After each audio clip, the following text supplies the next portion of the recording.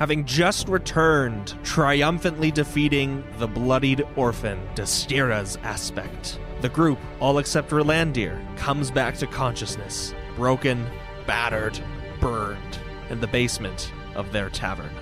Bartholomew, Vamok, and Val, I believe, suffered major wounds? Correct. Yes. All right. Bartholomew, pick a number between 1 and 4. 2. Your left arm is shattered.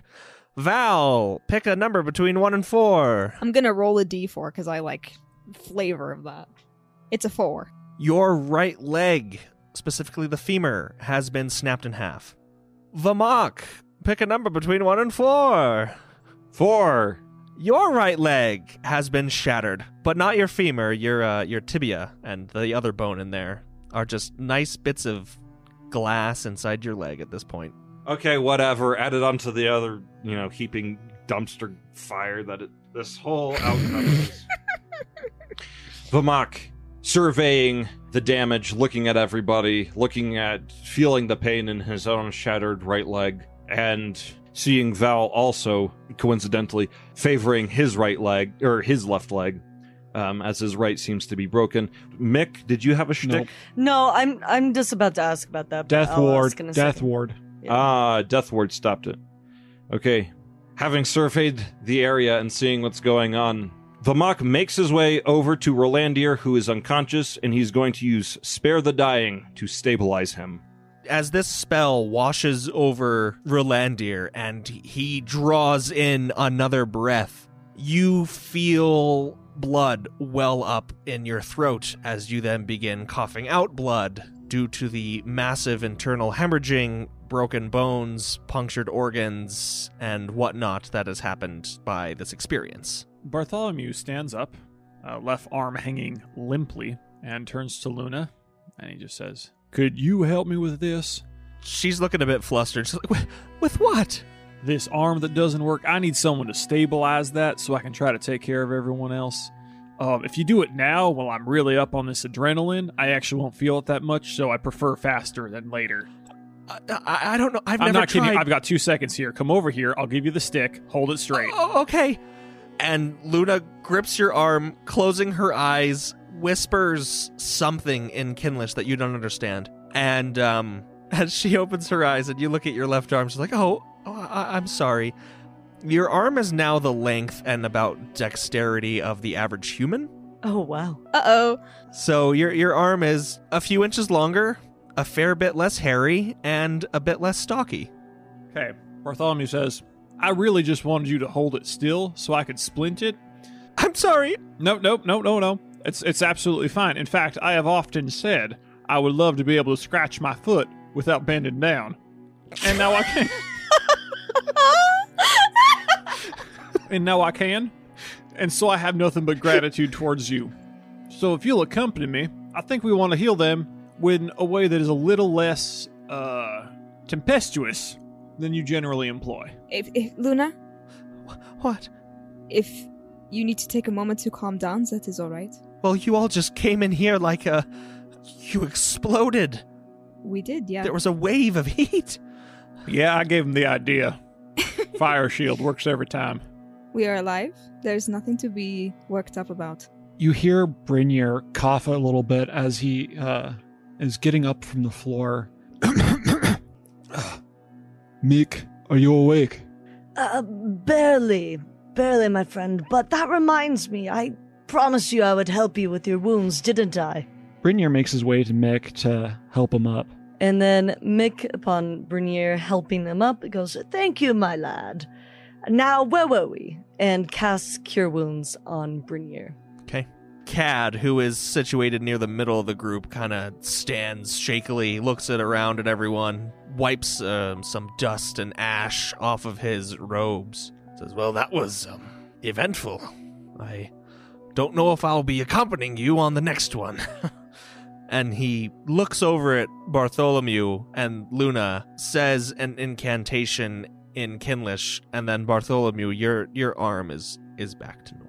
Bartholomew looks at his newly restored arm and says, "Darn, didn't get to scratch my foot, not even once." Well, that's what happens. You win some, you lose some. And he reaches down and he scratches his foot. What is Rolandia's state? bad, I imagine. Bartholomew's going to go to him. He's going to go to him, and he needs to stabilize him. He can create a new panacea, but he needs 8 hours. Vamox stabilized him, but So I guess what I mean is he needs 8 hours of a long rest. So he needs him to be alive from this lethal wound for the next 8 hours till he can make this.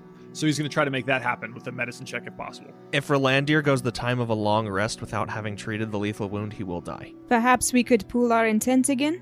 Cad kind of comes over and shaking his head, and he's like, as you can obviously see, working intent on the human form, especially with something as intricate as medicine, is not always in the best mind. Then what do we do? Then we get him to a place where someone can treat him. There in Bastion, there must be someone. I mean, we need to get him alive for the next 10 hours. I can fix him after that, but we need him alive for the next 10 hours. So I say we pack him up on our backs. Actually, you can't walk and you have a broken leg. I don't think we should take him anywhere. Why don't we get a doctor here? Yeah, that's actually not a terrible idea. That's a really good idea. Well, Val, you got a cool head on you. All right, well, I can still walk. And looks like Mickey over there can too. So I guess I'm going to Bastion. I'm just imagining Bartholomew like running up the stairs, running outside the inn, T-pose, and then float off to Bastion. Actually, no, there is something. There is something. Let me look something up real quick. In that case, Bartholomew says, all right, I think I'm the only one in any shape to do it. I'm going to Bastion, and I'll bring back someone who might be able to help us out. Bartholomew takes off his pack, and he starts digging through it, and he has a vial, and he's just stuffing more and more into this vial and really mixing it really quickly.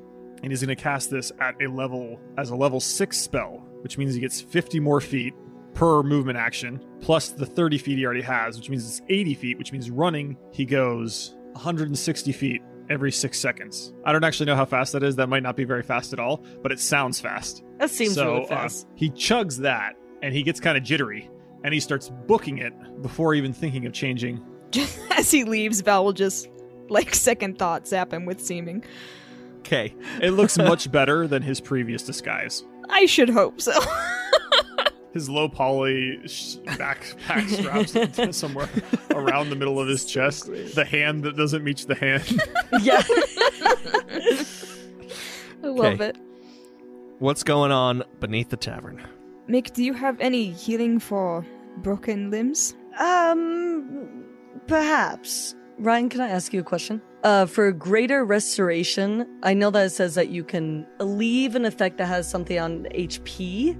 Can that count as a injury? You can downgrade Val's major wound to a minor wound with that. Awesome. So I just said, yes, I do have something. And then Mick casts greater restoration on Val. And it's your arm or is it your leg? It's your leg. It's my leg. It's my femur. Okay. It's your leg. So gently holds your leg and begins casting greater restoration. You feel the bone knit back together in quite a painful procedure. You still have a minor wound, which is going to be, you will move at half speed because your leg is still healing. Okay. Would that do anything to the minor wound I currently have? Because I'll probably be unconscious from bleeding in about 2 seconds. That bleeding will also be nullified Okay. by cool. greater restoration. I am barely conscious. Brynir goes over to Rolandir and tries to get him into a position where he's not going to be choking on his blood. All right, you turn him on its side Yep, that's exactly what I do. as big gloops of blood just fall out of his mouth and splat on the ground. That's not good. Do you guys want to know how fast Bartholomew is running? It's 18 miles an hour. Jeez. Woo!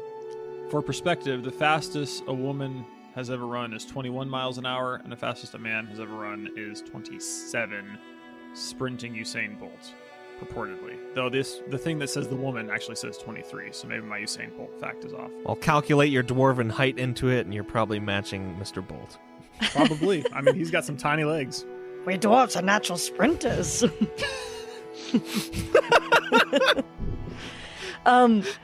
So Cad mentioned something about Rolandir, and he's like, I don't know if we should pool our intent together. So here's a question. Would something like Greater Restoration work on Rolandir? Not for a lethal wound. Okay, dang it. Okay. Well, Mick, seeing that not much could be done for Rolandir, looks over to Vermak and says, Vermak, you're not usually one to complain, so I barely even noticed that your leg is hurting. Maybe I can help you with that.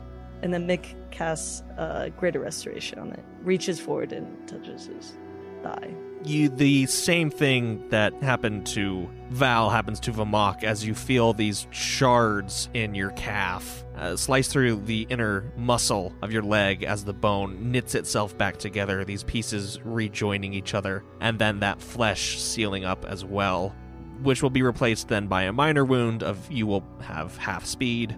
Cool. Until this leg is, fully healed, which will just take time.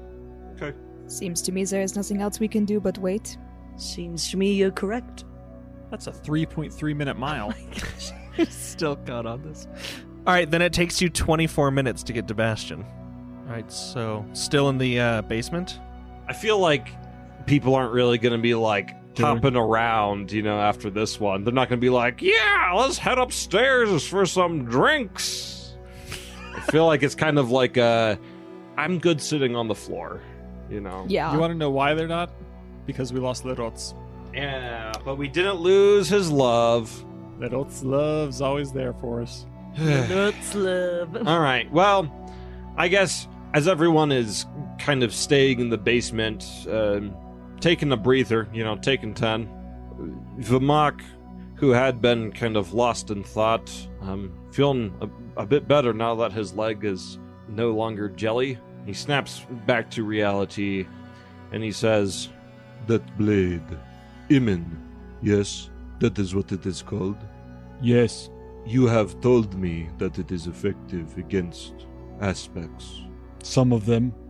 Are there more of them? Are there other such objects in the world? Things that are good at killing aspects? Because, quite frankly, as I see it, we are barely fit to take on an aspect of a Valor, which, as I understand, is the lowest of the godly beings of this world.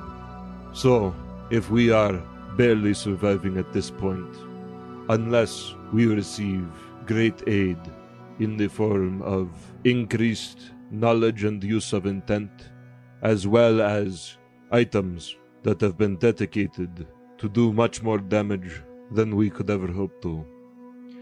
Unless we increase our own power, we stand no chance of even scratching a reality, much less an ethereal. I think you are right. However, if there are weapons of this caliber, I do not know them. Kadalgas, you seem very well versed in things of this matter. Is there anything you can think of that could aid us in our journey? I am well versed in things of intent. Items and such enchanted things. Only one item comes to mind when, of course, thoughts go to killing gods. But it is not worth mentioning. I doubt its very existence. As it stands, something that may or may not even exist has a higher chance of success than where we currently are. Even if we were to learn more intent, it would still not be enough. What is this item you speak of? Tell me then, have you heard tell of the Heart of the Void?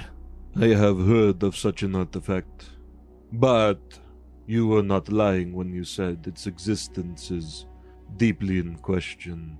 I know a little of the elves and their story, but to be honest, the particulars escape me.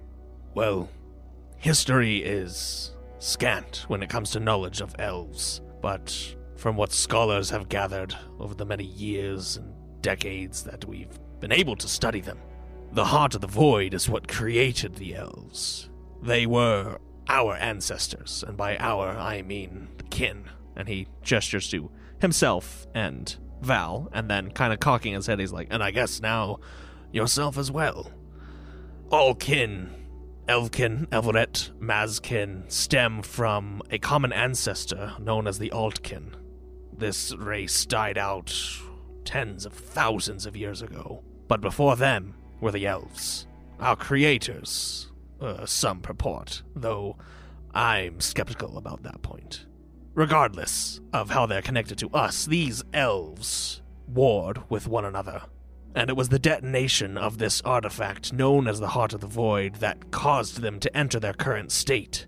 These beings of twisted consciousness and power. Primal, unknowing, uncaring, purely destructive things. The elves warred, supposedly, because the ethereals turned them against each other. Because known to them, but not the elves at the time, but that this artifact had more power in it than anything that had yet been on Egadon. Whether it could kill a god, who knows? But I think the fact that it frightened them is answer enough for me. Is it possible to wield such an artifact? I couldn't say. As I stated, whether it truly exists is another matter entirely.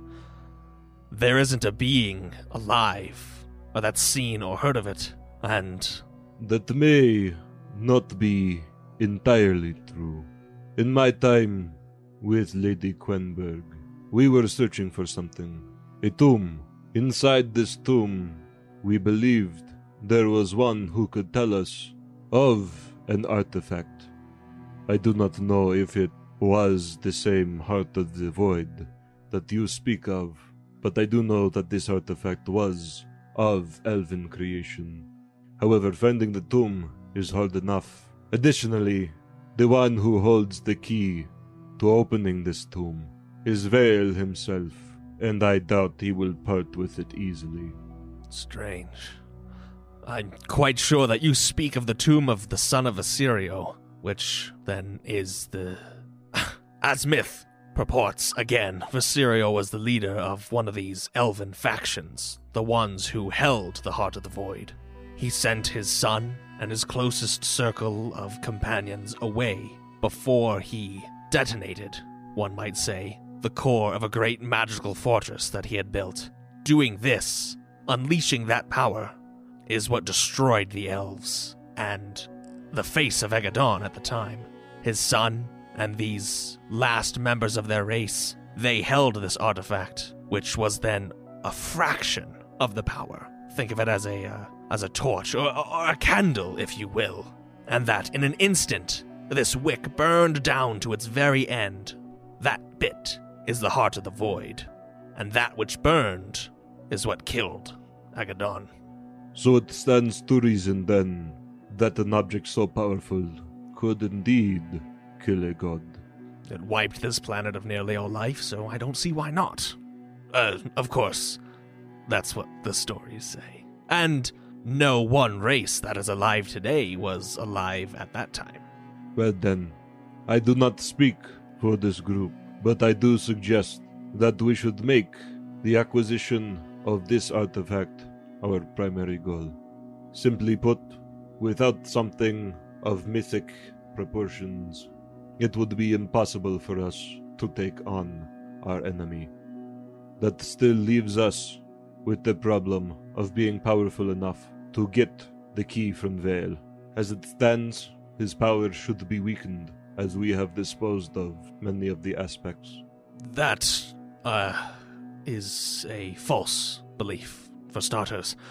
Vale may lead the Valors in ideology and name, but he himself is not a Valor, and thus any diminishment of their own power or status has no effect on him as a reality. Then it would seem that either Quenberg was deceived by Vale, which is quite likely, or that she had deceived me, which could also be quite likely. In any event, Vale is still the one who holds the key to this tomb, and we will need more power in order to take him on. Or we must strike a deal with him, which would come at a great cost to us. Kadagas, is there a way to amplify intent? Could we perhaps create our own weapons, our own tools, specifically designed to combat a reality? I mean, by its very nature, anything is possible with intent, though the focusing of your mental acuity and your own passions is something that is much easier said than done. There are, of course, places that exist. And he gestures to this, large room with these pillars and these arches and the many runic inscriptions upon them, this summoning circle that you're standing in, such as this, that serve to be a focus for such incantations and magics, as a base fellow may call them. However, such a thing, opposing an ethereal, is almost going against the grain of Egadon itself. So you would be unable to draw, I imagine, from Egadon, and therefore would be forced to draw upon your own essence. And do you say this is true for both realities and ethereals? Or only the ethereals? I've never attempted such a thing, and nor have I ever been in a position to oppose them before. Very well. Then we shall simply have to attempt it. I see no other way. And unless someone else among us has a better idea of how to obtain this key from Vale, so that perhaps we may obtain an artifact great enough to kill air. Well, we've struck a bargain with Vale before, each of us, right? Perhaps we could strike a bargain with him again. I think he fancies me enough. We could do it. What do you say? I think perhaps striking a deal is a better and safer, not exactly the words I want to use, but perhaps wiser idea at this moment in time. If we can get the means to kill him before our deal is up, then we can kill him before the deal is up. Luna, stepping forward at this time, says, I wasn't present when you first encountered Vale, but I heard you tell of it, and if I understand correctly, at least then you were on somewhat equal ground. To put it simply, he holds all the cards now. We have nothing to bargain with. Whatever terms he sets, you'd have to accept. I think perhaps we should wait to make a decision at the very least until we are not, dying on the floor. Good idea. Perhaps we should all take a rest. Wait here until Barty gets back, of course. And then take a rest and talk about it on the morning. You do hear a kind of distant, muffled knock. Heavy wooden sound reverberating throughout the parlor above you. I'll get it. I need a drink anyway. And he goes upstairs to go answer the door. As you open the door, you see a collection of individuals. About 24. The one standing before you is in black vestments, a heavy black and purple robe draped over his back, the symbol of a thorny red rose emblazoned on his chest. He has sparkling green eyes and slicked back black, oily hair. And as he looks up at you with a devilish grin, he says, I don't believe we've met before. My compatriots here and I could use some rooms for the night if you would be so kind as to accommodate us. And you are? My name is Magister Morden of the 12th Rose. Unfortunately, we're closed for the day. I'm sorry, but you're not. You see, we need to enter regardless. It's a personal matter. What's the matter? Quite a bit, in fact. You see, you're Lickish, aren't you? Yes, you have eyes. I'm glad you could figure out that one. Yes. Your people are not too in tune with the Church of the Ten Truths and the customs and such that we have here in, dare I say, civilized lands. So, it may strike you to know that the usage of intent is strictly forbidden, except by those authorized by the Church and its departments, that being my own. We've detected a large anomaly emanating from this very spot quite frequently, and quite recently as well. If you wouldn't mind stepping aside, I actually do have an order from the ruling council of Bastion, and he holds up a paper which, is just, who knows what's on it. There's some seal in wax at the bottom, which does allow us to enter the premises without your express permission. Though, I'll be honest with you, I was never a fan of these in the first place, so... Are you going to cause a row? Well, I don't know what to tell you. I haven't been using intents. I'm, what you could say, intentless. Oh, you're much more than that, I know for certain. Now, if you just step aside... Brynir puts out his hand, and is just, I don't think that's wise. My dear boy, if you touch me in the slightest, you won't get back that hand. Brynjar's going for his vice. He's going to be overconfident. I'd like to see you try. And Brynjar goes at him. What are you gonna do?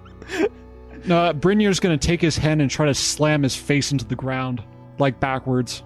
Oh, so like push his face Yeah, forward? like grab his face and then throw him to the Dang. ground. I'm just rolling intent for Morden here. It's not a critical success, but it's pretty darn close. So he speaks the truth. As you put your hand on him, your hand just like goes through, like it continues on, as if Morden weren't there. But not that your hand is phasing through him, it's that your skin and bone and muscle just disintegrates to tiny particles as it comes in contact with this man before you. Hmm. And it's just as far as you reached, so probably just past your wrist, I imagine. Sure. And then this, jet of blood erupts from your open arm and would smack Morden in the face if some translucent wall didn't stop it, to where it bubbles and hisses in the air and then disappears. And he just smiles even wider and says, "I did promise you." At the sight of this, Brynjar actually, he goes for his warhammer and has it ready. As he's kind of like putting his hand to his shirt to kind of stop the bleeding. Must we honestly do this now? I just need to ask a few questions to those who I'm sure you're harboring here. Everybody's still chilling downstairs. I was really hoping somebody would come up at this point. We have no idea what's going on. Why would we come upstairs? Vamok's just like, ugh, gotta take a piss. Wait, guys, wait! I got it. Vamok, because he's blind, has a heightened sense of hearing, and he's eavesdropping on the whole thing. Also, this might be a time that your bowels/vomit starts acting up. Oh, yes, it absolutely is. As Brynjar clutches his, shattered wrist arm to his chest and then pulls out his warhammer from behind him, readying to say something snarky and offensive. You feel this sensation in your throat, as if the entire contents of your stomach from the past week were suddenly being thrust upwards and downwards at the same time. I throw up on Morden. All right. As you vomit on Morden, it again impacts this translucent veil that seems to be covering him. Parts of it do spatter past him and onto other magisters that kind of shirk, but whatever impacted Morden sizzles on this barrier. And let me roll the die here for effect. Yes, you also crap your pants. Oh. Morden looks absolutely appalled, and he does take a few steps back, and he's just like, "What in Vale's name is wrong with you? Did you just shit yourself?" Yes. Sorry, I just don't deal well with ignorant pricks. And then from the 28 damage you sustain from losing your hand, do you fall unconscious? Yes. Yeah. You're just like, ignorant pricks. What a show Morden has been treated to today. All right. Okie dokie.